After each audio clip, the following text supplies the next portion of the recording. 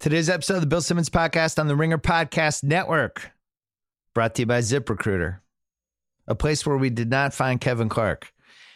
80% of employers do find people by posting a job on ZipRecruiter and getting a quality candidate through the site in just one day. You didn't need to do this. You had clips. Lots of people do. It's a great way to find somebody. Yeah, I emailed you out of the blue. Their powerful technology distributes your job to dozens and dozens of the web's leading job boards, then identifies the right people with the right experience and invites them to apply to your job. Find your version of Kevin Clark. My listeners can try it for free at ZipRecruiter.com/BS&CA. We put up a new episode of the Rewatchables today. We did Creed. Oh. Yeah. Yeah. Earliest Rewatchables. I mean, that and well deserved. Yeah. Yeah. Timing seemed good because of Black Panther coming out and making Coogler the hottest director in the country. That is up. Me, Wesley Morris, Sean Fennessy, Cam Collins. It's long. It goes in a whole bunch of directions and includes Sean's revelation that Tiffany Haddish should play Reggie Hammond in the 48 Hours remake, which I was very jealous of. Yeah. I should have just edited that out and then stolen it from him. Check out the Ringer NFL show. Lots of free agency stuff all week, including we are taping this. It is 9:22 Pacific time, a.m. Wednesday morning. Who knows how many more people will get signed before we finish this podcast. Coming up, we're going to talk football and a little basketball. Kevin Clark is here. Kevin O'Connor is coming. And we're going to call my dad because he's completely traumatized by the end of the Patriots dynasty. Maybe. We'll see. First, Pearl Jam.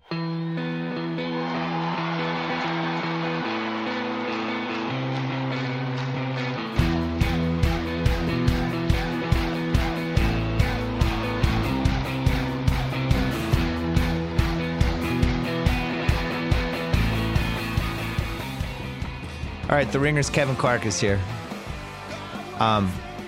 You did a Ringer NFL show yesterday with Maze. I don't care. We're going to talk football again. You're going to talk about all the same things. Let's run it back. Well, you didn't do it with me. How you doing with the Nate Solder departure? It's a lot of money. Yeah. The Pats are basically just losing everybody they had. They've lost a lot of veterans. We're going to talk about that with my dad because he's very upset. Let's start with quarterbacks.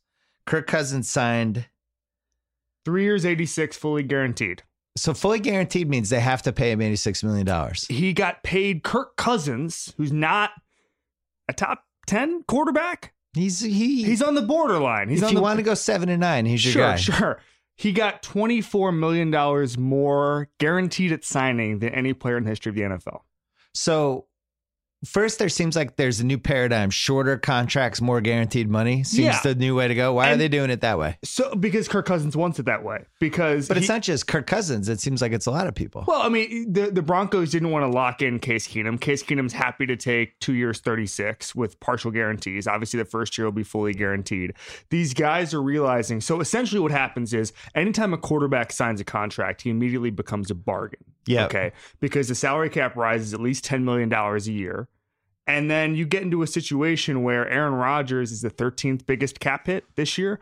All that matters is timing. The highest paid quarterback is the most recent quarterback to sign an extension. And so quarterbacks have started to realize that and said, okay, I'm not going to sign a 6-year deal, guys. I'm not going to be dramatically underpaid in year 4, 5, and 6. I'm just going to take 2 or 3 years, keep running it back, and keep resetting the market every 3 years. If Aaron Rodgers was a free agent every 3 years, he would own half of the country. Wasn't his last contract long? Yeah, it was. He's still on it. It was signed in 2012. So the old motto is 6 years, 7 years, whatever. You get paid a lot early, and big sticker number, $120 million. Partial guarantees. Aaron Rodgers has per game bonuses in his contract. Yeah. What I mean, if he can't get the leverage to say, by the way, this is fully guaranteed, then the system was broken. So Kirk Cousins, I can't tell if this was intentional and he's one of the great contract minds of our all times or just completely lucky, but year after year, he's gotten paid full value. Yeah. What's it? 3 straight years? He's made like 20 plus million. Yeah, he's on the tag. But he made 20 plus million 3 straight years. Now he's made 84. So he's made for 6 years, he's probably made $140 million. After his rookie contract expires, he will have averaged $25 million a year after that. For 6 years. Yeah, Derek Carr became the first $25 million guy on a contract basis last year. But Kirk Cousins is quietly going to have been doing that for 6 years. Okay, but Carr's thing wasn't totally guaranteed. No, yeah, no, and that the NFL had set up a system where it was okay to give these guys, you get $25 million. By the way, it's not even, there's no guarantees after 3 years. And what's up with the franchise tag that everybody thinks is the dumbest thing of all time and just has not gone away? Is that just yet another DeMaurice Smith blew it with the players union? I mean, it's a long-standing thing as far as getting rid of the franchise tag. No, just having it. Yeah. Why does it exist? Well, I had a discussion with a players union guy last year, and we talked a little bit about this. And he said, look, it's not great to have, and we're talking about Cousins specifically. Yeah. Okay, it's not great that Kirk Cousins couldn't go out to the open market 2 years ago and get what he wanted, but he was still making $25 million, $24 million. And so I think they view it as a trade-off. Kirk Cousins was happy to make that money. There's certain guys who get franchise tag. Look at Jarvis Landry. Jarvis Landry's making 16 this year. He would never get 16 on the open market. So I don't like the franchise tag. I think that along with the draft and rookie contracts, it is one of the most unfair things in football. But I think the players enjoy being able to say for 1 year, okay, I make $17 million. That's the player side argument to why it's not an abject disaster. Until you have like a Teddy Bridgewater, all your knee ligaments going 9 different directions injury. And then the franchise tag not as fun. But that was just poor Tommy. He hadn't even, his 5th-year option. No, I know they didn't have, but I'm saying franchise tag is great as long as you don't get injured. Exactly. If you get injured, it's a whole different animal. And that goes into, Mays asked me, why can't Aaron Donald get a fully guaranteed deal? And the answer is because quarterback is the only position where teams think completely irrationally. If Aaron Donald went out and tried to do what Kirk Cousins did, got franchise tagged twice and then tried to hit the open market, if he got hurt or if his play diminished, teams would tank his value. That doesn't happen with quarterbacks. Sam Bradford got $20 million yesterday. But how much of that was guaranteed? 15. What is wrong with teams? They don't. All right, I'm going to tell you my theory on this. How many Sam Bradford sample sizes do we need? I think he's older than you are. How old are you? I'm 31. We're about the same age. I think he's 38. Here's my theory on quarterbacks as far as negotiations go.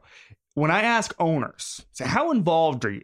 Yeah. They say, I let the GM do it. I will get involved when it comes to quarterback. I'll sit on the meetings. They're during the draft. I'll go to dinner if it's a quarterback prospect. When there's a negotiation, I'll sit down. And so when it's Aaron Donald or when it's the wide receiver, the owner's not sitting there over the GM's shoulder saying, do this, do this, do this. I mean, how many times do we get in situations where the owner either says, give the guy the money, we don't want to lose him. There's sort of a fear of missing out with quarterbacks a little bit. You don't want to lose him. Also, it's like they sell luxury suites based on who the quarterback is. There's so many dumb things that go into it that I think teams just completely lose their mind when it comes to quarterback negotiations.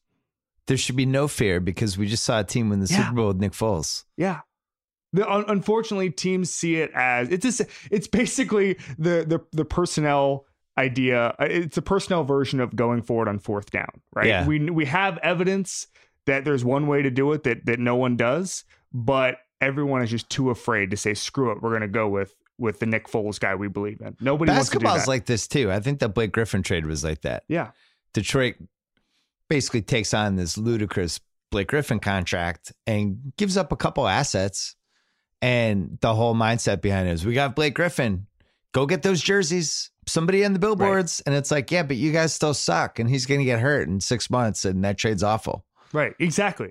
And that the quarterback is the singular position in that sport where that can happen. Yeah. Go get those jerseys, guys.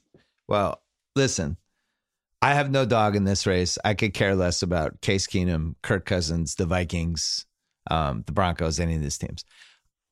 I'm a businessman and I have an IQ over 80. I don't understand why you would pay Kirk Cousins 3 times what you could have gotten Case Keenum for.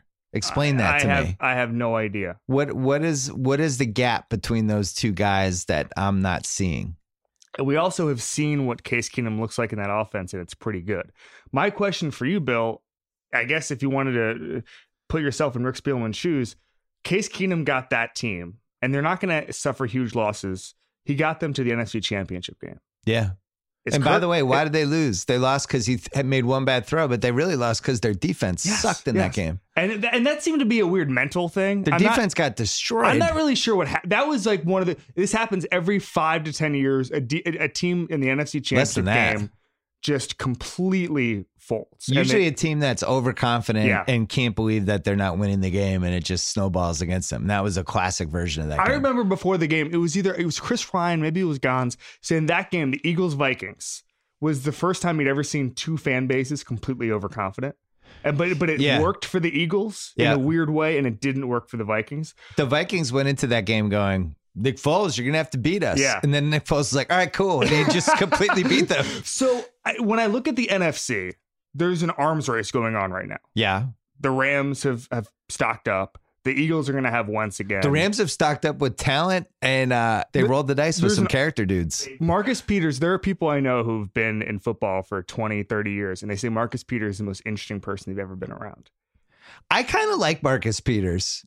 I kind of like him too. I remember I did a story during the season about how he had used some social media posts to get a family into the country during the Muslim ban thing. And you can read it on theringer.com somewhere. And I remember I tried to get him for the story, which was like a nice story, and he just wouldn't talk. And I remember talking to someone, and they were like, there's every NFL player says they don't care about how they're perceived. Every single one. I don't read the media or whatever. Marcus Peters is the first person this guy had ever met who actually just didn't care. Yeah. He just didn't care about outside perception or anything like that. And I think that helps when you're a football player, especially at cornerback. Well, I think having the right coach will help him. He seems like he's almost like some basketball players we've had over the years that could go either way depending on what team they're on. So you said the arms race. You got the Rams, right. the Eagles. You even have the Eagles, but then you even have the Niners. Okay, Yep. I mean, like everybody's stocking up here. The feel-good Super Bowl sleeper pick of 2018, the San Francisco 49ers. And so you just have to wonder, in 2018, you're paying Kirk Cousins all this money. Are they going to get to the Super Bowl? Because that's the only way you can better Keenum's performance. And okay, but there's still a salary cap, and I agree with that. If Keenum's, they had a lot of cap space. I'd rather spend it on the defense. I totally agree. The way you win in football, there's two really easy ways to win in football. The first is have a bunch of guys like the 2012, 2013 Seahawks who are making $400,000 a year on rookie contracts. That's one way, and that's lightning in a bottle, and it's not repeatable, okay, unless you get really lucky. The second way is do what the Eagles did. Do you know that no one on the Eagles last year made more than 6% of the salary cap? Which is smart, absurd. It was It's Alshon basically Jeffrey. the Belichick version, except with they always had Brady. Right. But other than that, they were very careful. Yeah, but Brady is still, I think Revis is the only player ever who made more money than I just Brady. don't know what I'm missing with Kirk Cousins. No, I'm I not agree saying with he's you. bad. No. But I watch football. I gamble on football. I spend my Sundays watching football. I've never watched Kirk Cousins and thought he was one of the best 5 quarterbacks, which is how they're paying him. And the amount of money they're committing to him, they're basically saying, man, if we had last year's team and Kirk Cousins, we'd win the Super Bowl. And it's like, that's not what I saw.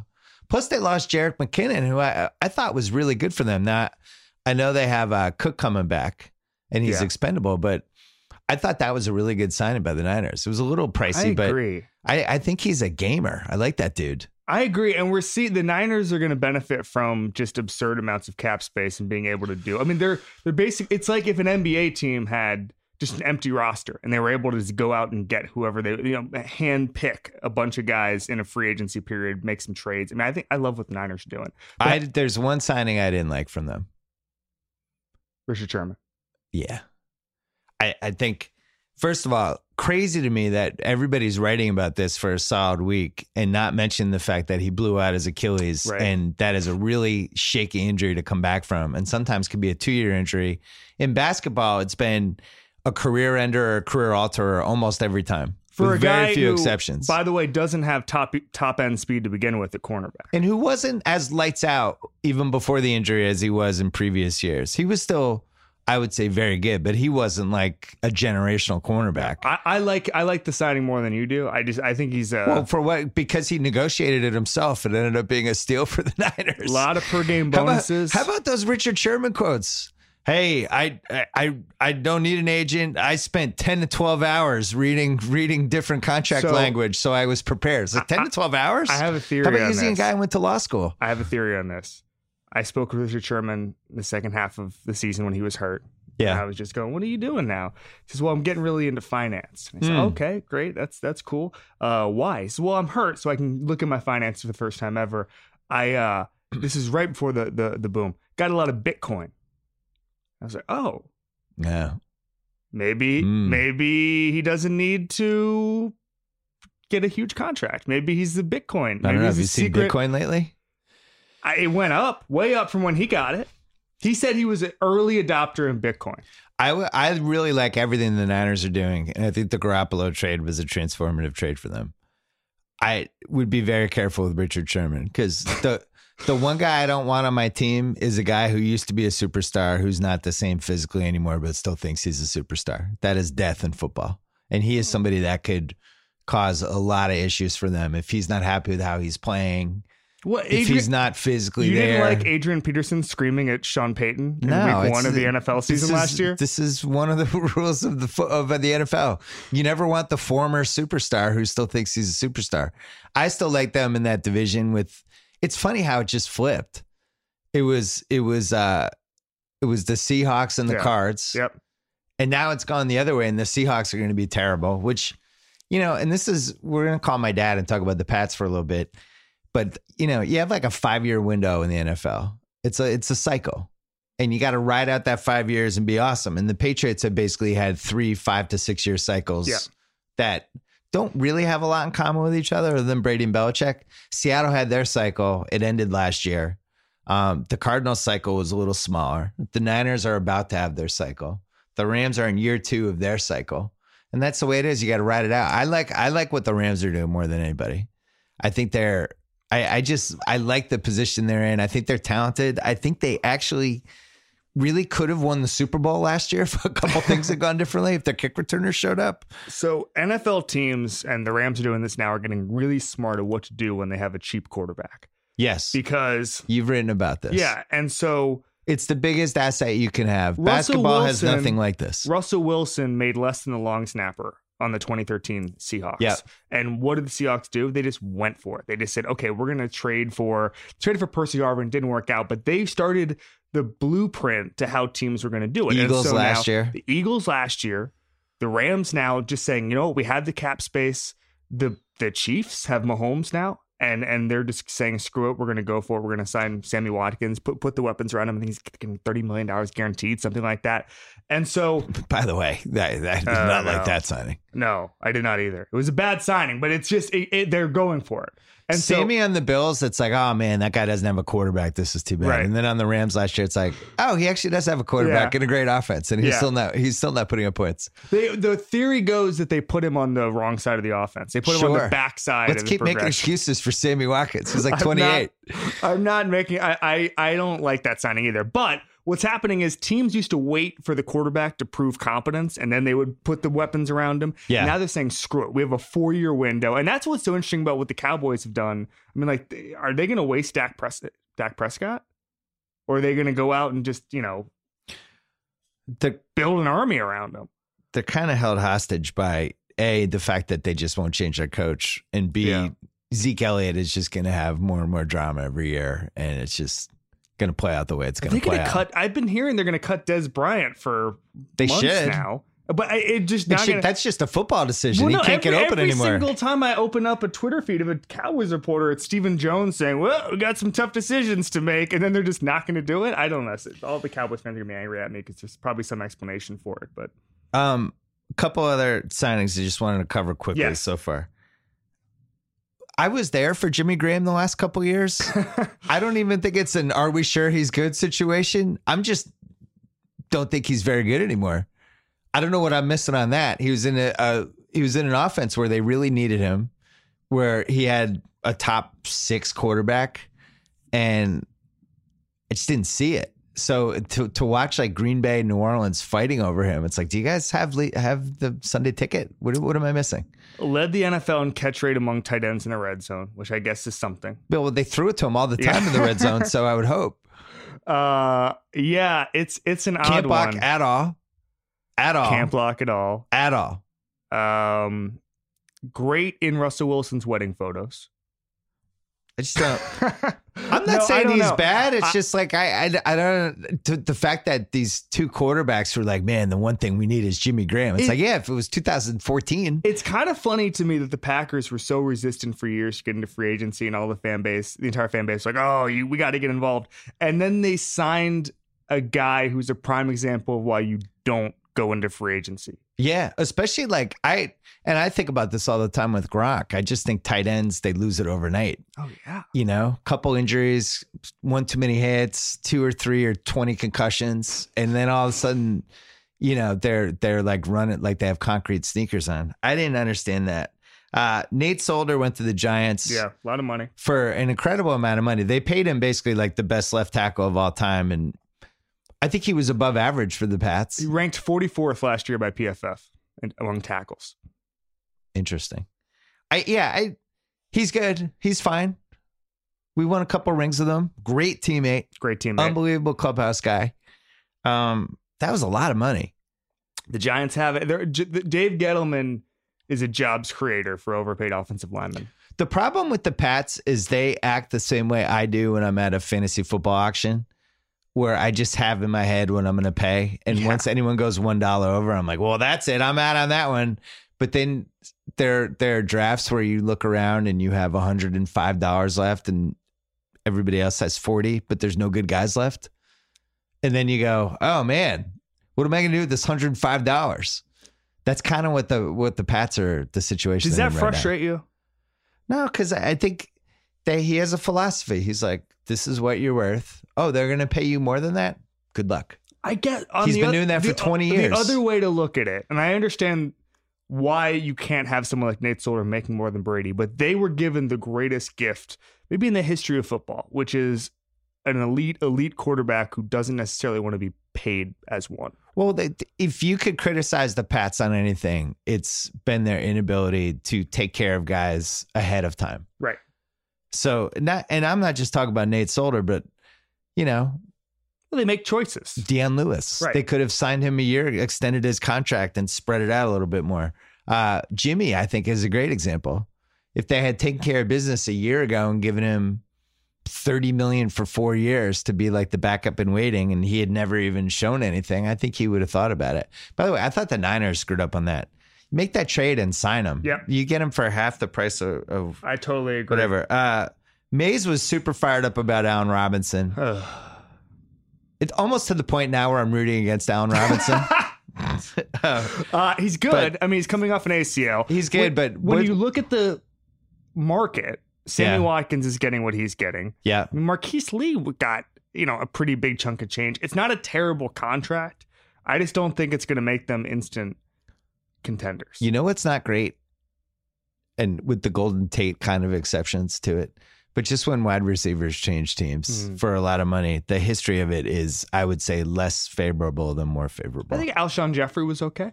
Golden Tate, there are examples, but I think for the most part, I would say it's 40-60. 40% it works out. 60% the guy's just much worse, and it's hard to understand. Yeah, and also, I mean, it's sort of what we're talking about with the building around a rookie QB thing. You're giving all of these weapons to Mitch Trubisky, and we're unclear if Mitch Trubisky can take advantage of that. Yeah. Although I like Matt Nagy as a coach. I thought Sam Bradford, I just don't know what I'm missing. And it's always amazing to me with durability. Durability is the one thing with free agency in any sport that just gets completely discounted or overlooked. It's like, well, if he's healthy, and it's like, yeah, but that's the whole reason you're getting him at a discount is because he's never healthy. Sam Bradford is never healthy. He's the one guy who when the question is if he's healthy, he's never healthy. No, he's not. It's more likely to me that he is working on the SEC network for ESPN announcing games. Big 12, probably. Big 12. The Big 12, is that Big 12 a network? Probably. It probably gets $9. More likely he's doing that in 2 years than playing quarterback. But what do I know? I'd like Trey Burton of the Bears. Ooh, $8 million on the high end there. I just like him. I think he's got potential. But the thing is, any free agent you're getting these days, you're going to pay 25% more than what the guy's worth, right? CBS had Trey Burton as the 8th best free agent in this class, which I think I do like him. To borrow from you, I think he became so underrated, he became overrated. Maybe. The Jets, they signed a cornerback that I really liked from the Rams, Tremaine Johnson. Then they did Bridgewater and Josh McCown for 1 year, $10 million. And they're going to draft a quarterback still. And my favorite Jets signing in a long time. You can always count on the Jets to get like that Chris Ivory type guy who's not quite good enough. You don't want to start him in fantasy and they overpay him and he'll have moments, but he's not that good. And Isaiah Crowell is like the best version of that guy. He's like, you've lost a fantasy week to him. And like, what the hell just happened? I can't believe he had 200 yards, but he's not good. Right. Classic Jet signing. Just classic. The best. They love locking down those B- running backs for a little more than they're worth. I wrote last year that the Jets just quietly didn't have a plan. And all the Jets fans got mad at me and told me there was some great vision that Mike McCagnon had that I couldn't see. I was too dense to see. I think we're safe to say there's no plan there. Jordy Nelson is sitting there, and I think this is another durability guy. If the Pats signed him, I would just be excited, but then it'd be like, well, he's 33 and he's had some pretty major injuries. Well, that's why, when I talked about the per game bonuses earlier, that's why teams have so much leverage on a guy like Nelson. The Patriots can just say, here's your contract. You only get $800,000 unless you play 12 games. Go ahead. And then you're fine. They lost Danny to the Dolphins. Who, speaking of no plans. Yeah, that was weird. Can we why did they just pay Ndamukong Suh if they're just going to go out and get Albert Wilson and Danny Amendola? That was weird. Tennessee is doing they're doing the old get the Patriots guys in the building because they know how to handle themselves like businessmen. Mike Vrabel. Yeah. Smart. Dion was probably the best player in the Patriots in November and December. He wasn't as good in the playoffs. Malcolm Butler sucked last year. Did you see, this blew my mind. I think Dion's making $4.5 million this year, and that's his annual average. Yeah. And he's a top 8 paid running back in the NFL. I mean, those guys, it's because that supply and demand is just endless. It's just dried up. And at this point, I would say there's probably value in running backs because of that, because there's such a small percentage of the just cap. Take the third stringer from Auburn and Alabama every year in the fourth round, and the guy's going to be your best guy. I like Paul Richardson to the Redskins. It's good vertical leaper. Kind of what they thought Pryor was going to be last year, but that didn't work out from day one. But I've always kind of enjoyed him. I always wondered what he'd be like on a different team. He's got some durability questions. Last year was the first time he played 16 games. Absolutely. And then going through, so Sue, I guess, is the last giant chess piece. Yeah. Is there Patriots possibilities with him? There's some rumors. I know they've always liked him. There's some rumors floating around. I just don't know, Bill, and this is a better question for you. I don't know how a surly guy who hates the media would fit in with New England. It wouldn't go well. I mean, it would. He hates the media. He hates talking to the media. I just don't know if that's a culture fit for the Patriots. Maybe that's why Belichick's so enamored of him. Belichick's like, this guy reminds me of myself. No, I think it's any 4-3 team who can make it work are going to try to make it work. I think there's a lot of interesting possibilities. I mean, Danny Shelton was a fun trade. He's huge. He's a huge person. The real problem with the Pats last year, I mean, of the many problems, was they were too small in the front seven. And James Harrison was probably their strongest guy in the Super Bowl in the front seven. They just got shoved around and teams did whatever they wanted. They had no pass rush and they had a bunch of backups. And it was a problem. Yeah, it was a problem. I mean, if they were able to Mays is all fired up about the idea that he would go to the Chargers, Sue. But I don't think he's going to go. Be in LA? Sue. Yeah. Yeah. The Chargers are in LA. Yeah. I continue to forget that. Are they still in LA? They are. Mays continues to refer to them as San Diego. We're going to call my dad. The Celtics season fell apart. It's a massive blizzard, and everybody on the Patriots is leaving. I just wanted to make sure he's alive. Let's call him. Hello? Dad, I'm here with Kevin Clark. I wanted to make sure that that you were handling this week okay, because the Celtics fell apart and everyone on the Patriots is leaving and there's a lot of snow in New England. So I just wanted to check in. Are you okay? It's not a great week. It's a terrible week. I'm looking out of my backyard. I have 15 inches of snow. It's 40-mile-an-hour winds. It's too cold to go outside. And then I'm reading in the paper that our Patriot team is falling apart. And our Celtic team, they're not even sure who's going to be able to play tonight. So, and the Bruins have injuries left and right. A week ago, everything looked great. Well, at least there are no Boston teams in March Madness. We have that at least. The Pats, it drives you crazy when we don't pay that little extra something to keep the best guys in the team, which is what a lot of other teams do. And yet, on the other hand, the Pats have been incredibly competitive for 18 years, and we seem to go through this exercise every year. Why don't we trust the process? I think we always did trust the process, and then I think in the last couple of years, strange things happened. We don't get too many superstars because we never have a high draft pick, but the Jamie Collins trade worried a lot of people. Sending the defensive end to Arizona, who had the most sacks in the league this year, Chandler that Jones. worried a lot of people. Yeah. The Garoppolo trade worried a lot of people, including you. Of course, everybody is still talking about why didn't Butler play in the Super Bowl? Yeah. And in Bill we trust, which has been the mantra here for so many years. It's fading. The people are. I don't hear people saying that. I hear people questioning his moves. And now we have free agency, and the best receiver on the team last year, by far, the guy Brady trusted over and over and over, was Amendola. And it appears they shortchanged him, or they just think they have enough depth, and they always have depth, but they never have.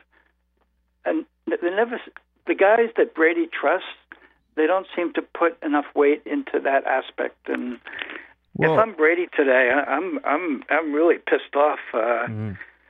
Well, Edelman's back though, right? Well, you don't know if he had the torn ACL. Guys take a while to come back from that. Sometimes they never come back completely. He's not a young guy.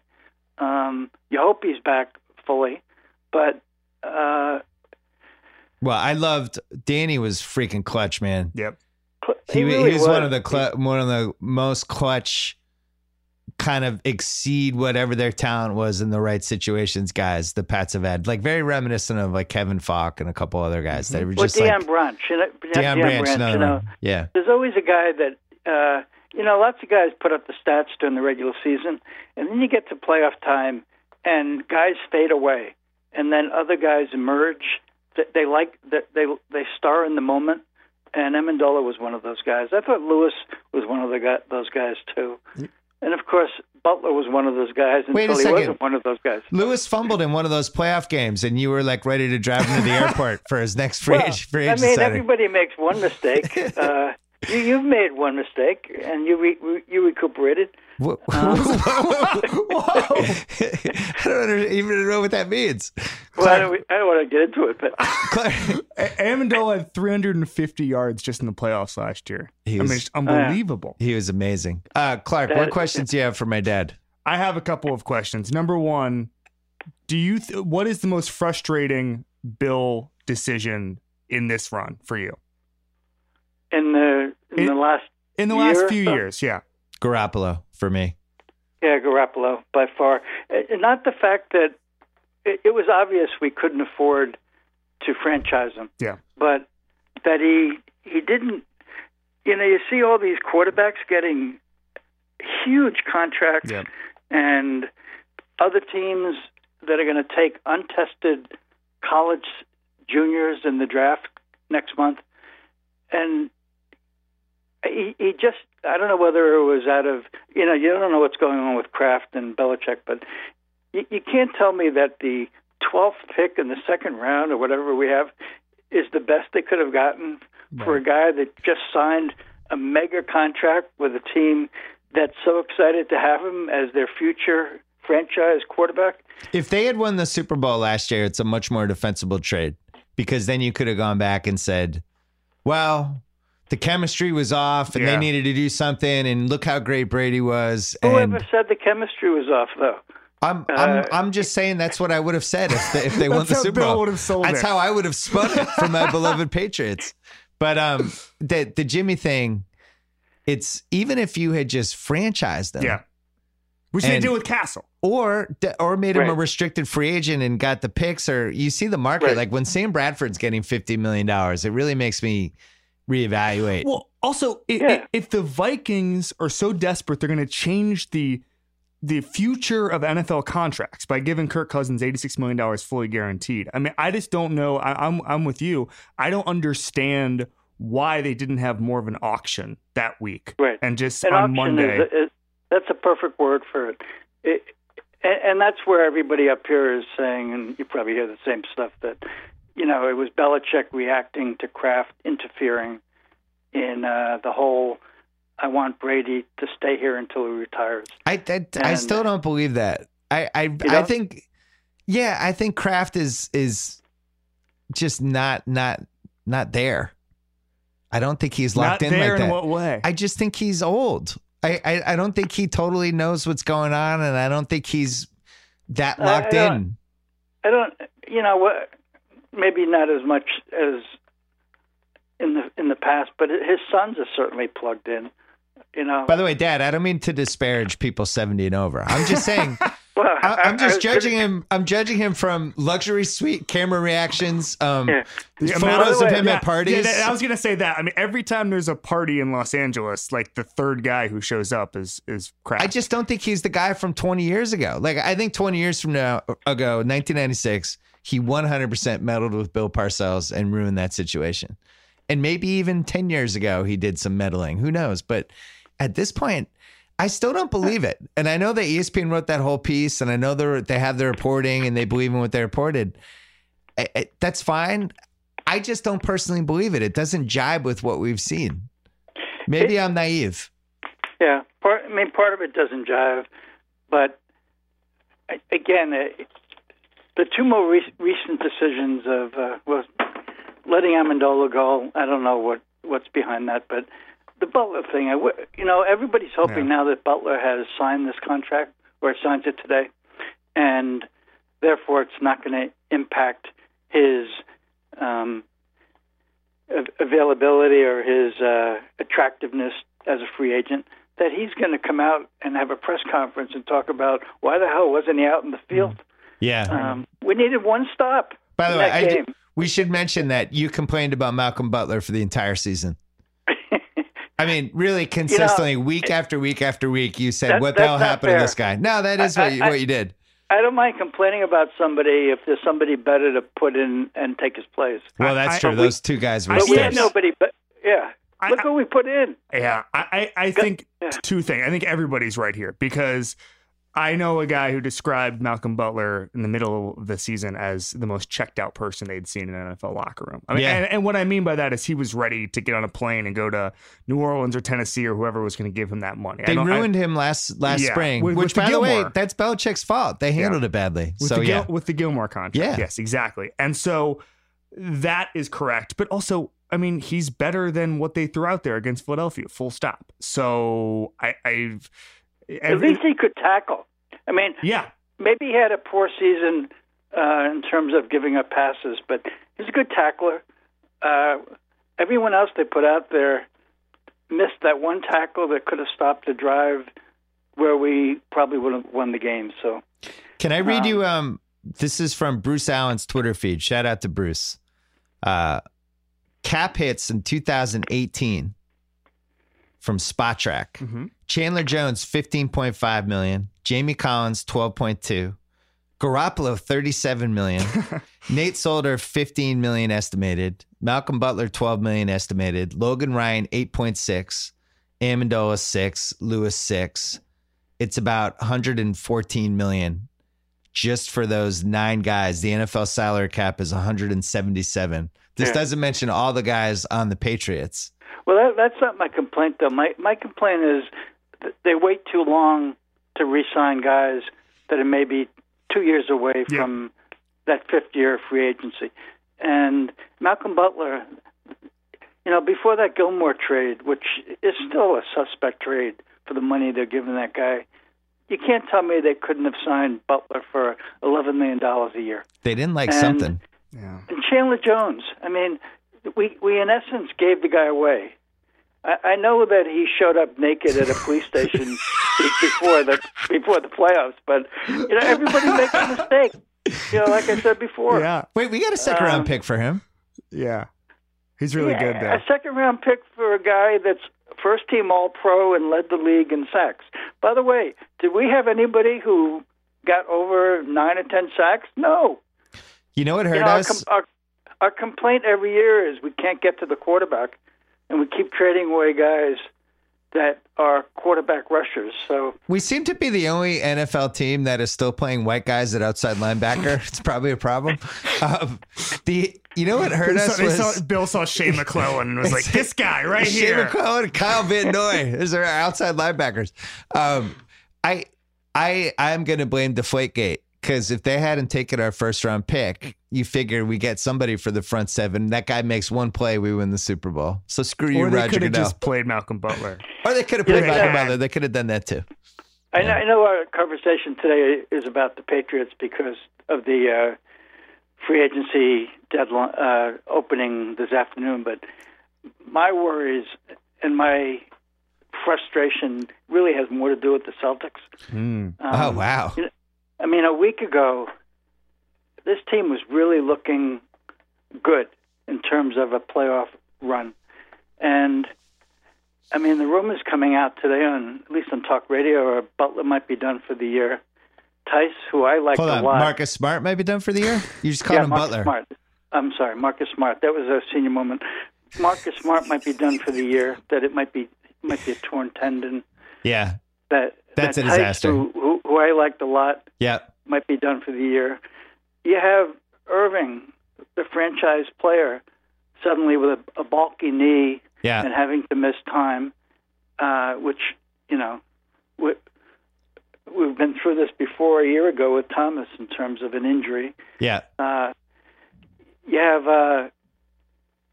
Don't forget about Gordon Hayward, who had to have his right foot reattached to his leg. Yeah. And I guess maybe the sum of all this is we're a year away. Yeah. Good. I like that. Optimistic. We're a year away. Well, we assume Hayward comes back healthy. Yeah. We assume they're going to have to do a scope on Irving's knee. We assume that they're going to re-sign Smart, who is a restricted free agent. We assume that Tice will come back healthy, and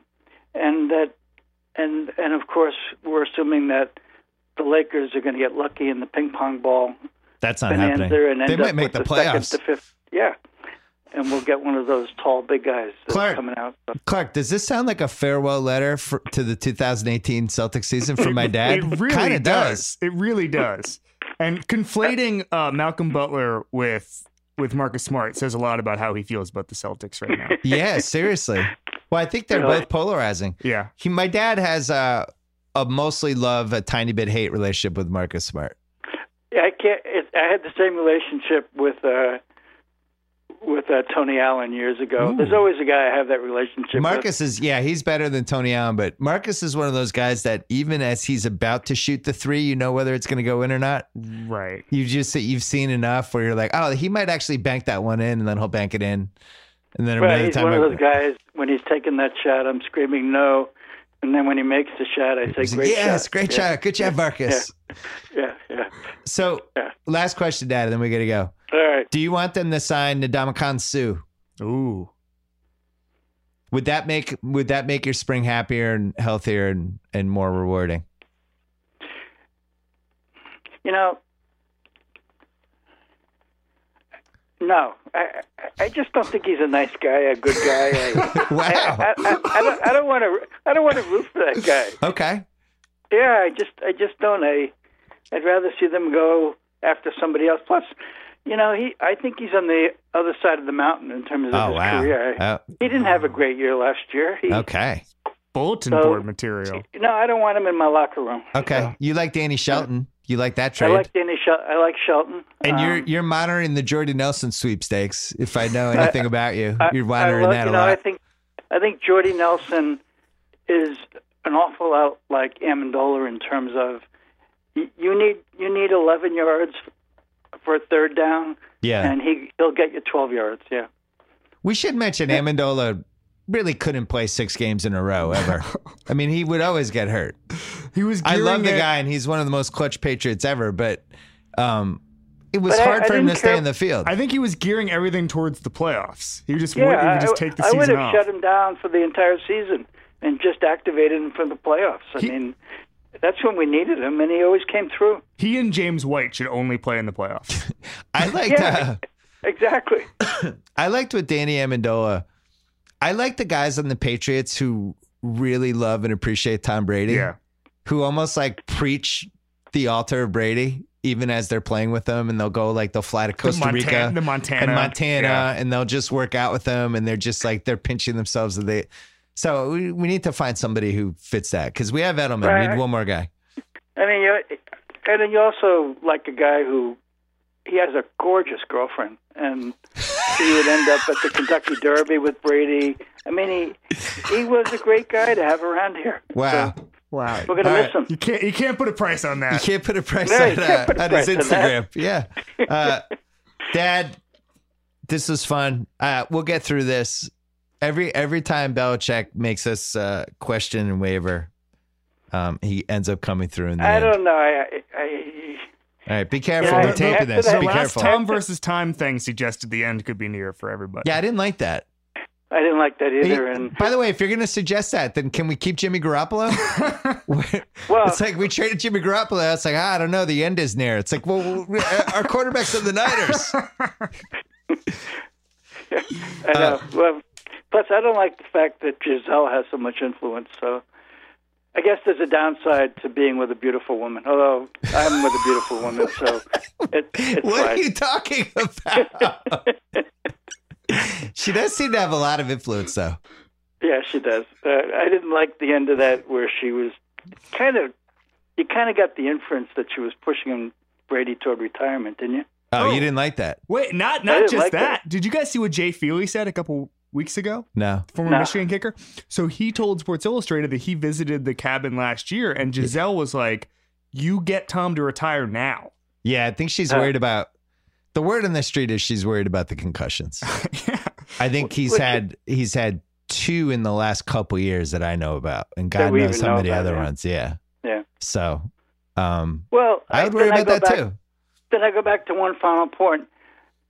Don't trade Jimmy Garoppolo. Well, here's silver linings, Dad. We have the Kings pick in a year, and they're absolutely a dumpster fire, and that's going to be fun. And Kyrie, we get Gordon Hayward. Bruins playoffs will be fun. JD Martinez and the Red Sox. I think you're fine. Plus, we're going to the Masters next month. Oh, wow. Well, Tiger's going to be there. Yeah. I'm just waiting for that thing to come across ESPN saying Tiger's back is acting up. He may not be able to play the Masters. Wow, this weather's really bringing you down. It's a bad week in Boston. The weather's really bringing you down. Hard to be optimistic. All right, Dad, get somebody to shovel for you. I'll talk to you soon. All right, talk to you guys later. Thank you. Bye. We're bringing in Kevin O'Connor, but about the rewatchables. We did Creed this week. It's really good. Don't forget about the Ringer NBA show, Draft Class, KOC's new draft guide. Ooh. And a podcast. We are kind of owning the draft. Now March Madness is here. The draft guide went up today. We did 15 March Madness prospects as well as a couple others. And we're going to keep adding to that over the next 3.5 months. And then on Fridays on the Ringer NBA show, the Draft Class podcast. How's the hosting going for you? It's good. Feels like getting better each week. Who are you studying? This week we haven't laid out the game plan yet. Going to have Danny Chow on though. Who are you studying from a hosting standpoint? Do you go older, like the Mike Douglas show, like the 1970s, or Dick Cavett? Yeah, Dick Cavett. I watched him talking with Jimi Hendrix. Learn from that on YouTube. I like listen to Mark Maron here and there. Oh wow, Mark Maron. Just asking every prospect if we're good. Are we good? Shots fired. Wow. So we have a lot of basketball right now. Weirdly, the NBA is taking a backseat, and it's at a weird point in the NBA season too, where yesterday. Clark, I know you've never been prouder. There was the best tanking we've seen all season last night. Rodney Purvis playing 15 minutes. It was Orlando's down 40, and they're like, this feels too close. Let's put in more guys nobody's ever heard of. Let's try to get this to 50. But we are seeing tanking the levels of, usually there's 3 or 4, maybe even 5. Now we're up to like 8 of teams that are really openly don't give a shit. Is that because this draft is that good? What do you think the reasons are? I think that's one of the reasons why. I think it's not the type of situation where there's going to be one guy that teams are going for. There's maybe 5 guys you might be happy to get, or some teams might be happy getting 7 of them. I think this is a draft where everybody's going to have, like, I think there's a 1 and 2, Ayton and Doncic, but after that, the 3 to 8 range or so, that's going to vary drastically depending on what you need and what you value. Like pick 9 might be the 3rd best guy in the draft, possibly, maybe even 2nd. For sure. I also think that tanking, as someone who studies tanking, obviously. Well, your whole life is really, we have March Madness and tanking. That's what your March is like. So tanking builds more tanking because, a couple of days ago I looked at Tankathon and I think there were 5 teams at 20 wins. Yeah. Nobody wants to come off 20 wins. And so you don't want to be the guy who got win 21. Right. And so all of a sudden teams just had to keep going. Kent Bazemore was just shut down the other day. The Magic are you're not going to believe this, take it very cautiously with Evan Fournier. He's got a knee. And so Aaron Gordon has vertigo. Like, you can come up with injuries that nobody can challenge, right? It's like he's got vertigo. Right? No, he does. That's what he's telling us. They're gonna, how in the NFL they have independent doctors and they just have to sign off on it. I think that at some point they're gonna need independent doctors for tanking and just like, Kent Bazemore, you're fine. Get back out there. That's the solution right there. Evan Fournier, your sprained left knee is not actually a problem. Get back out there. Well, one of my favorite corners right now, Haralabob. Shout out to Haralabob Vulgaris, who's been on this podcast, esteemed gambler. He's saying the biggest issue with gambling on basketball in the NBA is this tanking stuff. Yeah. And you have a situation like last night, which I watched. I watched Oklahoma City and Atlanta, the last 8 minutes of it. It was a tie game with 5 minutes left. And Coach Bud, from that point on, very carefully manipulated the result. And Oklahoma City ended up winning by 10. Now, if they have gambling on the NBA, and you could argue, is that like what would be the right legal term? Not collusion, but there's inside information available. Maybe, or you could say, like, I bet on this team and they intentionally tried to lose. No, I'm suing the Atlanta Hawks. The reason that the NFL has injury reports is because they want no inside information being available, none. And the more teams that you have who are saying we're going to, pull all of our starters at the end of the third quarter, the more strategy there is involved in obvious losing by a lot, the more people are going to know about it. If someone said, I'm only going to play 5 minutes tonight because we're tanking, what's preventing a player from calling their buddy and telling them that, and then they place a bet? Or just watch basketball. Like, these teams are just openly blowing games. It's unbelievable. It's been going on, really since the mid 80s. And then I think 2007 was when it went to another level, especially I think Doc Rivers. Doc Rivers, one of the founding forefathers of the founding fathers of tanking. Some of this stuff, I remember they had like Alan Ray playing like 35, 38 minutes. Alan Ray. Young Gerald Green and playing Rondo and Telfair together and just things that made no sense, but it was clearly the purpose. I think you made a key point though. So Memphis has 49 losses. The Knicks have 44 losses. Memphis is 1 right now, and the Knicks are 8, and everyone else is bunched in that group. It really, for whatever reason, there seems like a cluster this year. Now we're seeing everybody lose. Like Memphis has lost 18 straight. That's excessive. Memphis has the Bulls coming up. Phoenix has lost 5. The Knicks have lost 8. The Knicks have belatedly thrown their hat in the ring in a really, really large, significant Good decision. way. Yeah. And it's going to come down to the wire with some of these things. Clark's Magic is 2 losses behind Memphis. They've lost 4 straight. They've lost 8 of their last 10. They're truly reprehensible. Frank Vogel, I feel bad for. It feels like he's going to start crying during games. I feel like Frank Vogel's responsible for some of this. I think he is. But you've been here where you've thrown away seasons and then you end up with somebody who's not even an all-star. There was a report we're going to hire Jerry Stackhouse next year. Really? Yeah. Why not get Doc Rivers? Bring Doc Rivers home. Coach.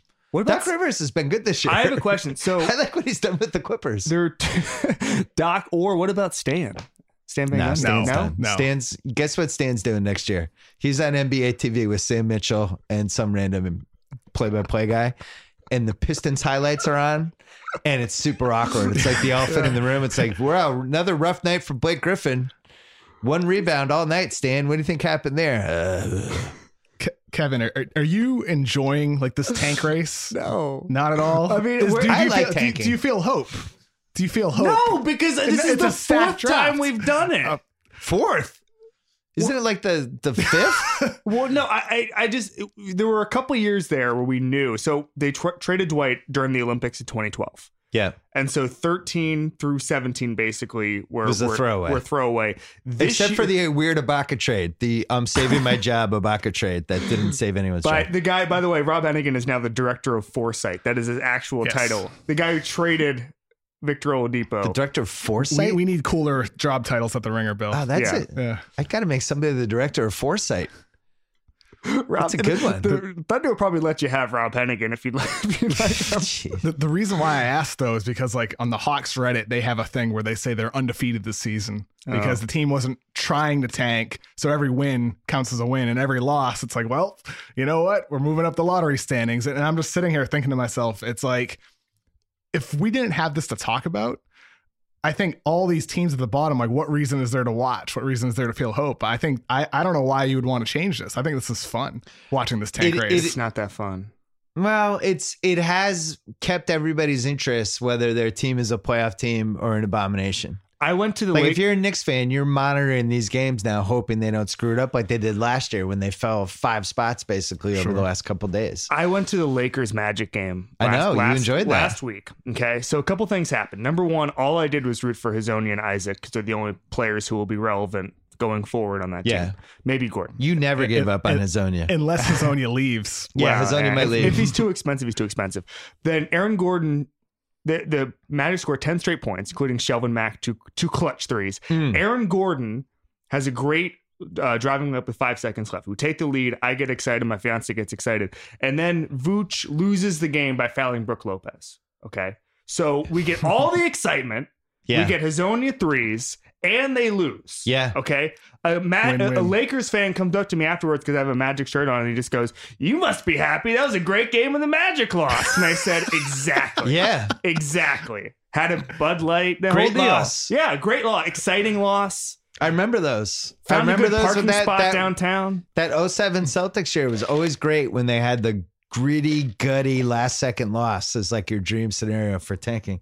I do think though, this is a particularly good lottery. Like we did our draft guide today, and poor Trae Young, who was the best college guard I've ever seen, and now is not in the top 10 of our draft guide. What? But, The rankings, they're not rankings, to be clear. They're just, it's like just 15 guys to watch. We haven't done the rankings yet. Yeah, but is he in the top 10? I think he should be like 9 or 10 if he on my list. He's I'd in have the him 9 around to there. 12 range now. I talked to some people at Sloan last month in Boston, and like, where do you guys have Trae Young? And people are like, he's the type of player where you hope your owner doesn't want him because a lot of people feel he's like the 13th, maybe 14th best guy in the draft. They call it Jimmer syndrome. I think that sounds like a Magic player. Did they trade down for him? Pick up like some extra first round picks that won't do anything? Kings guy, maybe too. Who comes in next year and is awesome right away? Because the thing I'm worried about, the Celtics have the Kings pick next year, and the Kings suck. They stink. They're going to stink next year too, unless somebody comes in and makes them good right away. And I'm looking at old Luka there. I know he'll be 19 next season, but I'm worried he could come in and just like completely transform the franchise. I think he's definitely a guy who can move the needle. Maybe not enough to like obviously not make him a playoff team, but you're talking make him like the 10th worst team, get him into not the the 30s. second worst team. Yeah, I think a guy like him, I think Marvin Bagley can put up big numbers immediately. But other than that, I don't know if there's a lot of guys in this class that are going to really. Ayton, maybe. I mean, the Kings do have 19 centers already, but yeah. Even though they just cut one of them, Papagiannis. Yeah, that was a tough one. Ayton, maybe. Doncic. I mean, like Mikal Bridges from Villanova is the type of guy who's going to help a team, but I don't think he makes them the 30 win team if they're actually a 20 win team without him. And there's a couple teams that are going to jump. Like I think Phoenix will be a team in their 30s next year. They get one more blue chipper. I don't think Atlanta jumps. They have 3 picks in the top 35. Right. They could jump. Atlanta, no. Orlando, sorry, Clark, no. No. Brooklyn, no. No. Dallas, yes. I think one more guy with Carlisle and all that stuff and cap space, and they'll be heard from. The Knicks, yes. I think the Bulls will be better. Charlotte will be better. So maybe 4 teams are going to be in the same spot they are this year, which is really sad. And you root for one of the teams, Clark. Yeah, it's there are better lives, I'm sure. You know what's funny though? You're in Florida. Mm-hmm. It's one of the biggest advantages in the NBA. And if you have a team in Orlando, there's 5 teams in Florida or Texas. There's massive tax advantages. Okay. But you guys should never be bad. Do that. I mean, we got Grant Hill, who was sought after at that point. We got Trace McGrady. We almost got Tim Duncan. You almost got the 3. Yeah, we almost got 3 we almost got Tim Duncan. We did get Horace Grant back in the day when he was a sought after free agent. We had this legacy of the guy saying, "Yeah, I want to live in Tiger Woods' neighborhood." I can't believe you left that he-do. He was a mid-level guy when we got him. But that was a good signing. It was a great signing. But I don't think he came for the What tax about breaks. Rashard Lewis?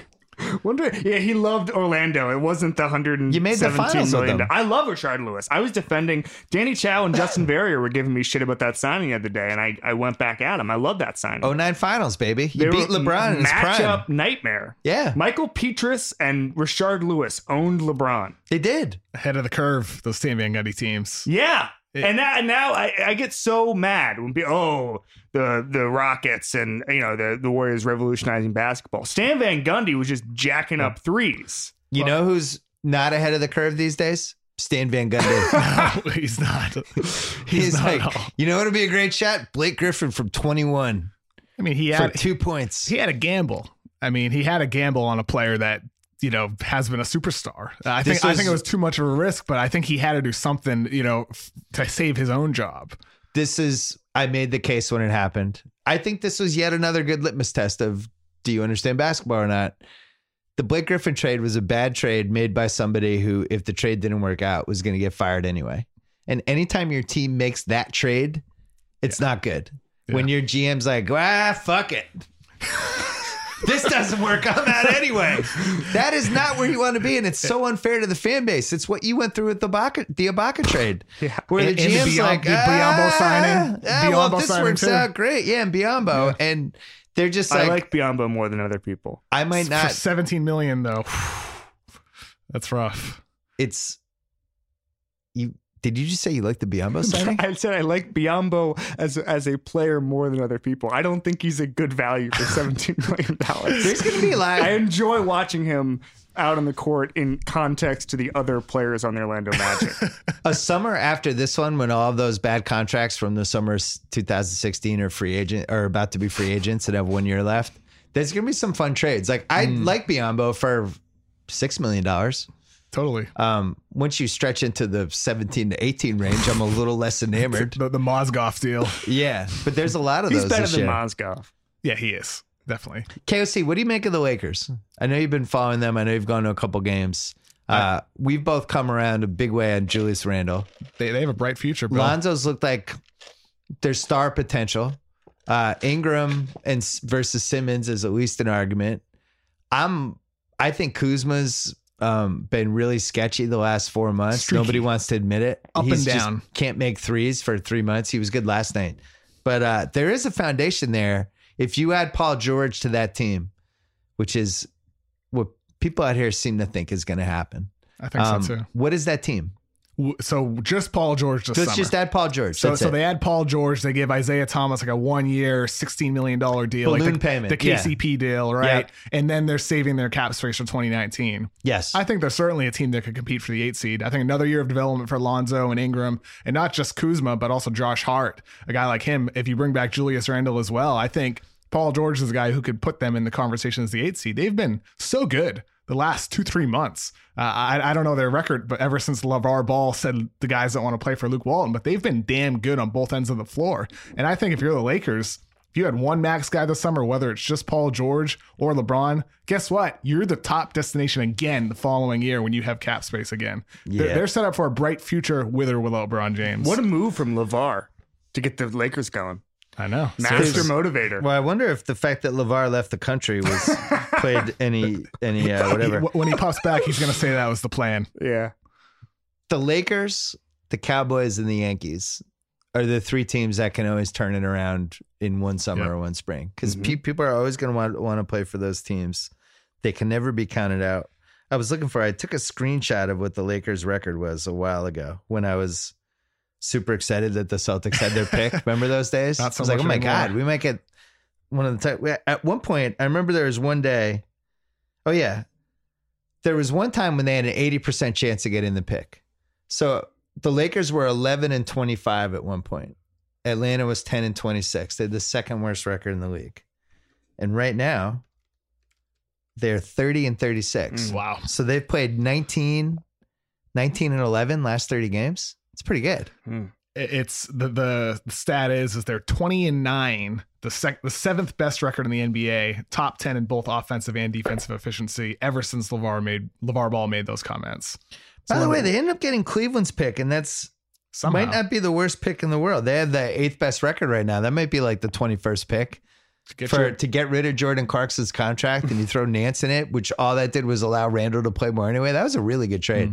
I like that trade. I didn't mind that trade for either team. The George Hill trade was an abomination. It's like with Cleveland, with Detroit, it was a risk that they felt like they had to make it. With Cleveland, it's a deal. It hasn't looked quite as good as it did the first week, but it was something they had to shake it up. It could end up looking like the wrong decision if Isaiah continues getting better. He looked pretty good last night. He has a little bit more of the burst that he had last season.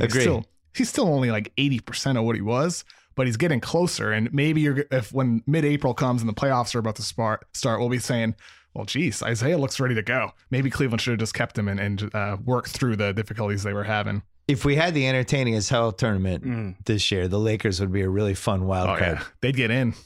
And then the variation of it. What'd you think of the variation that trickled out? Which I did some more investigating, and apparently 3 years ago was seriously discussed. But it was basically 7 versus 10, 8 versus 9 for the 2 seeds, 1 game, both conferences. So there would have been 4 games total. Who hosts the higher seed? Yeah, plays 1 game. So the Lakers conceivably would have been the 10 seed. I'm going to do it right now. Isn't this? I can't believe they're not doing this. They should it should be like the election or something where we should all get to vote. I feel like this would get 95% of the vote. Isn't this kind of the entertaining as hell tournament right now, though? I mean, we have the Thunder as the 4 seed, and then the Lakers as the 10, or rather the Nuggets as the 10, and there's only 3 games separating them. I mean, this feels like the entertaining as hell tournament. It's true. And the thing is, to your point, it's not like this every year. And you're saying to make it like this every year by installing that tournament at the end of the season. But right now, this is better than it's ever been for me. Where it gets less fun is with the East, because you would have Detroit and Charlotte in playing games, and nobody wants to watch them now, much less in a playoff situation. Are you going to be upset when they actually institute the entertaining as hell tournament and they call it something like the Sprite Challenge series or something? You're going to be the last person calling it the entertaining as hell, because you sort of own the corner right now because you named it. I did, but if it has to be the Sprite Challenge, I'm fine with that. Willing to compromise. A couple other NBA things, and then we'll go. Utah's really good. I don't know how far their record went, but now they're 38-30. I've been watching them all year. They were one of our over-under locks when we did the over-unders with House. I just like the team. I had no idea Mitchell was going to be this, but I just liked what they did last summer, and I thought Rubio was going to be good. Then he looked terrible. Yeah. Now he looks good again. And what's crazy is they might be a 7 seed or an 8 seed. You could make the case they're the 3rd best team in the West, like right now. If you're just like, let's redraft the teams, who's the scariest? I might have them 3rd. Who do you have 3rd? KOC. So, I mean, obviously you have Houston, Golden State 1 and 2. I think Portland would Portland's be the 3rd. The other candidate, and Utah would probably be 4th, though. Who would you pick in a Portland-Utah series with Portland has home court advantage? So Portland's the 3, and then Utah is the 6 seed. Game 7's in Portland. It's a pretty good one, right? How's Exum looking when he gets back? Does Exum I'm not counting on Exum. Okay. Cross him off. Portland Portland home, barely. Game 7. Because of how Dame's playing. For sure. And I mean, he's really channeling Stephen Curry circa 15-16 season right now. He's There's like a sneaky first team All-NBA case building for Dame Lillard, who is somebody that I've been a little more lukewarm on than most over the years, but I think he's been incredible the last 3 months. And, people seem to be penciling DeRozan into that spot. I think the MVP race and All-NBA are two different conversations. If you switched Oladipo and DeRozan, I think Toronto would be just as good. You do? I do. Really? I really do. DeRozan's been pretty spectacular. I agree. Not just as a scorer, but as a playmaker too. I 100% agree. He surpasses Oladipo as a playmaker. I think he's better. Oladipo's better defensively. I think so too. But I don't know if it outweighed DeRozan's playmaking advancements. He's been spectacular. But DeRozan's been playing on that team with those guys for a bunch of years, which I think is at least a piece of this. I just think Oladipo's spectacular. So you're saying in a vacuum. I just think Oladipo's great. And I think statistically, he's a better 3-point shooter. And I think he's a better defender. I think you're right. DeRozan can create a little bit more for teammates, but he's also more used to those teammates. Who's Oladipo creating for? Thaddeus Young? Can we use that against him though? I mean, he's been on the same team and Oladipo just got traded. My point is the second first team All-NBA spot should be wide open between Lillard, Oladipo, and DeRozan. Like, do you know what? Here you go, Clark. What do you think Indiana's record is right now? I don't know. I'd say mid 40s in wins. They're 40-28, and they're the 3 seed right now. Who do you think their third best player is? Because Miles Turner's their second best player. Who's their third best player? Statistically? Yeah. Is it that young? I don't know. Maybe. So Toronto's 10 wins better than them. I think what Oladipo's done in Indiana is actually kind of incredible. Oh, it is. Yeah, absolutely. To me, it's that they're 40-28 and have a chance to be the 3 seed and finish like 50-32 is fucking crazy. It is. I get the DeRozan thing. Yeah. But I don't know. I knew this was going to be the week where it was like Toronto. But Oladipo's led them to be a 40-win team. DeRozan has helped lead the Raptors to be one of the best teams in basketball. His team's much better. Of course it is. They're so much more talented, and they spent way more money on players. I just think they have a coach who's been there for 9 years. DeRozan's overall impact has just been more significant, in my opinion, because of the playmaking factor. But that's your MVP case. Yeah, I'm with Bill. So the All-NBA case is just like, who are the best players this year? The MVP case is like, who means the most to the best teams, right? I think so. I mean, it seems like every year the MVP definition changes. One year it's about the guy who has the triple-double. The next year it's about the guy who has the best narrative. I don't know what an MVP is. I feel like it's individual to each voter. I'm on Team Bill here. I think what Oladipo's done is more impressive. So here are the stats. DeRozan is 24-4-5. Oladipo's 24-5-4. Percentages, Oladipo's slightly better, and he's better from 3. Higher PER. 2.2 steals a game. Oladipo has 10 more wins. It's pretty even. It is. Just statistically. I'm with you. Like, the thing that I really like from DeRozan is he's had big moments when they really needed him in games that they kind of needed to win to protect their number 1 seed kind of area. But watching what Oladipo did against the Celtics and then how they handled their business in Philly, they just won in Boston and Philly the last 2 games. No, you're still not buying. No, I mean, Oladipo's been terrific. He changed his body. He changed his game. He's elevated his play and really helped turn the Pacers into a team that's going to make a little bit of noise in the East. They're not going to probably beat Toronto, but they're definitely feisty, and they definitely like each other. They're tough. It seems like Al Jefferson is like 45 years old now, but he's been the leader on the bench. Suddenly a team that, I was dead wrong about with that trade. A lot of people were wrong about that trade last summer. There's hope. I mean, Oladipo's only 25 years old. Turner and Sabonis are both 21. They'll have cap space coming up, and they're an appealing team. Ton of cap space. I wish they had made a trade in February. I think you got to save that cap space, though. I mean, if you're a free agent and there's not a lot of teams with cap, it's the bad teams like the Hawks that might have cap space, or there's a good team like the Pacers, you might want to go to Indiana and play with Victor Oladipo and Miles Turner. Oladipo's 3-point attempts and 3-point percentage have both gone up every single year he's been in the NBA. Yeah. You saw the early Incrementally. Oladipo when they made him point guard as a rookie, which was idiotic. was Put him terrible. with a bunch of terrible guys. He was They so traded him. erratic because I mean, first of all, you waste energy carrying the ball up the court. Yeah. But he was just so erratic where I remember a game in Brooklyn, he just completely exploded and you would see these flashes that this guy's one of the most exciting players in the NBA. And then other games he just didn't have it. I mean, it's funny to me. Rob Hennigan, I remember Josh Robbins from the Atlanta Sentinel had written this a couple times, but Rob Hennigan believed shooters could get better, and that's why he took a lot of these guys who didn't have a jump shot. And the horse he should have bet on in that regard was Oladipo, because he went from 32% his rookie year to now almost 37%. Has gotten better every single year. And so for some reason... By the way, that's an impressive 37% because when you watch him, he has the ball with like 6 seconds left in the shot clock a lot. It's the type of thing where it's not like he's an slightly above average shooter. He takes a ton of shots off the dribble. Yeah. And he's cooled off since the beginning of the season, but still overall. But he's been taking terrific. tougher shots. Like I look at Draymond. Draymond, who there's this weird spot for third team All NBA with the third center that I have no idea who it is. And every person you'd mention, you'd pick apart. Draymond shooting 29% on three this year. But all of those threes are wide open. Yeah. When you watch the Warriors, it's like I haven't seen Draymond even take a three with a hand in his face this year, and he's missing over 70% of them. That's not good for them, I don't think. Who do you have as third team All NBA center? Here are your choices: Jokic, Draymond, Al Horford, Andre Drummond. It's Horford because of the two-way impact. Jokic has been tremendous offensively, but the defense is just horrific, as like you saw last night against the Lakers when Isaiah just crossed him and giggled as he was on his way to the rim. Yeah. Drummond, I just give Horford the slight edge because of his overall immense defensive impact. You mean average Al? That's what some Boston radio hosts call him. And his playmaking ability is just unbelievable. I think it's Horford too, but I don't want to feel like I'm a homer because I'm voting him over Jokic, because Jokic is like 6 assists a game.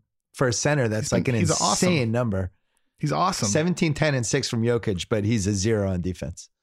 We saw that last night. Unequivocal 0 Maybe not on a 0, defense. but a negative. Yeah. Ooh. I mean, he's really hard. He's a -3 on defense. He's really bad. And that's the type of thing where Jokic, like a couple of weeks ago or maybe a month ago when he's racking up all these triple doubles, it was like, well, would you take him over Towns? It's like, no, you don't, because Towns has proven he can be a really, really good defensive player and an elite offensive player. Jokic has a long way to go to enter that class. Harden, Lillard, Oladipo, DeRozan, Steph Curry, Kyrie Irving, Russell Westbrook. I just listed 7 guards. There's 6 All-NBA spots. Who doesn't make it? What were the last 2 you said? I'll do it again. Harden, Lillard, Oladipo, DeRozan, Curry, Kyrie, Westbrook. 6 spots for those 7 guys. I think Oladipo or DeRozan could fall off, one of those two, but I don't think it'll be DeRozan. Fall off All-NBA? Well, here's the thing. From people who don't know basketball? Here's the thing. You got to consider the voters. Russell Westbrook's going to get on there. He is? Yeah, What? he is. You got to consider the pool of voters. Who is the pool of voters? It's not my choice. Thunder Raiders? It's who do we think Does will get Bryce Young have selected? 50 votes? Jamal Crawford got some 6 Man of the Year votes last year. He probably will get him again this year too. I had Westbrook like definitively off a couple weeks ago, but now they've kind of risen to a top 4 seed. It's going to be tough to leave them on. Their schedule's really This hard. is going crazy, forward, though. but I think Steph could be the guy that gets bumped. I don't know. If he misses more Because time the and he only games. plays like 60 games this year, even though this has statistically been an insane season for him, I could see him getting voted. And also if Kyrie misses another 10 games. For sure. I think Kyrie could also be on that list as well.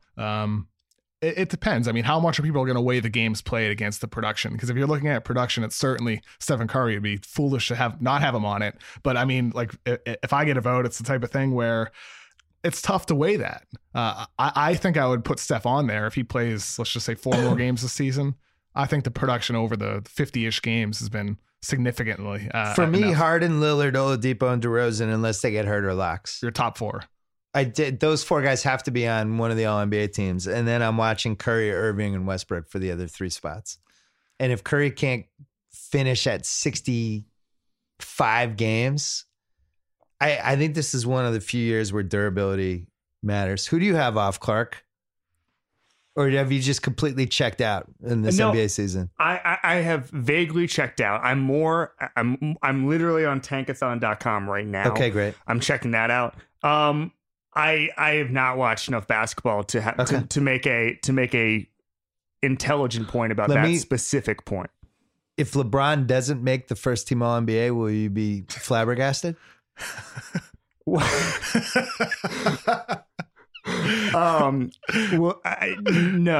No. Just because of the way the season has developed, I'm ready for anything.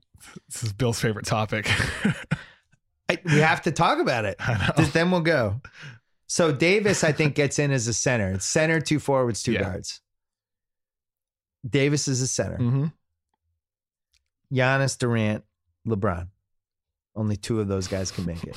Giannis, I actually think Giannis is the one who's going to fall out because he has been secretly not nearly as effective for about 6 weeks. Even the stats back it up. Yeah. Well, and you also have to consider KOC's point, which is the voters are behind and they're just going to say, well, LeBron.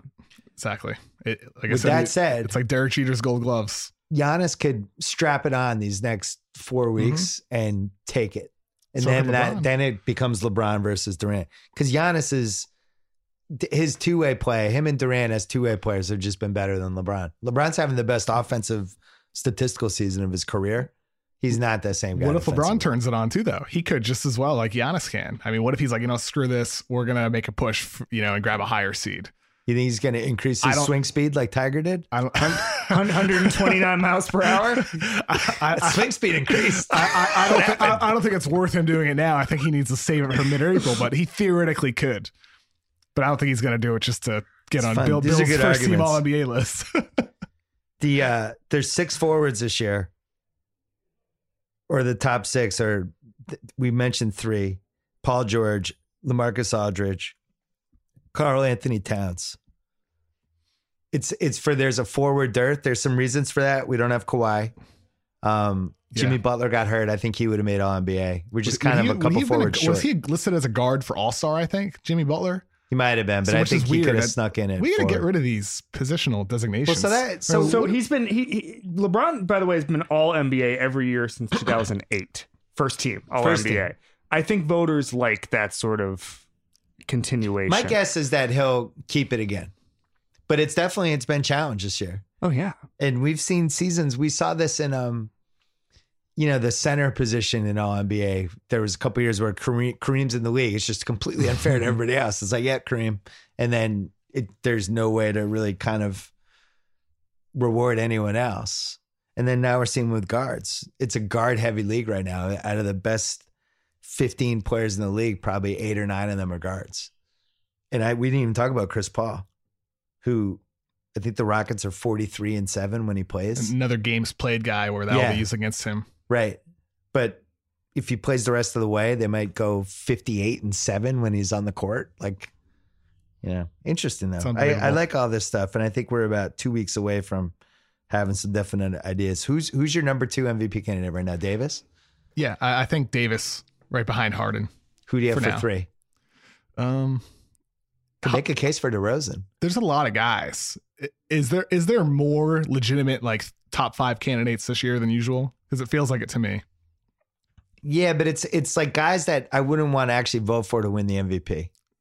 Sure. You know what I mean? Yeah. It's like guys who deserve to be in the discussion, but Harden and Davis to a lesser degree are so far above everyone else. I think LeBron's still up there for me because that team would be without him.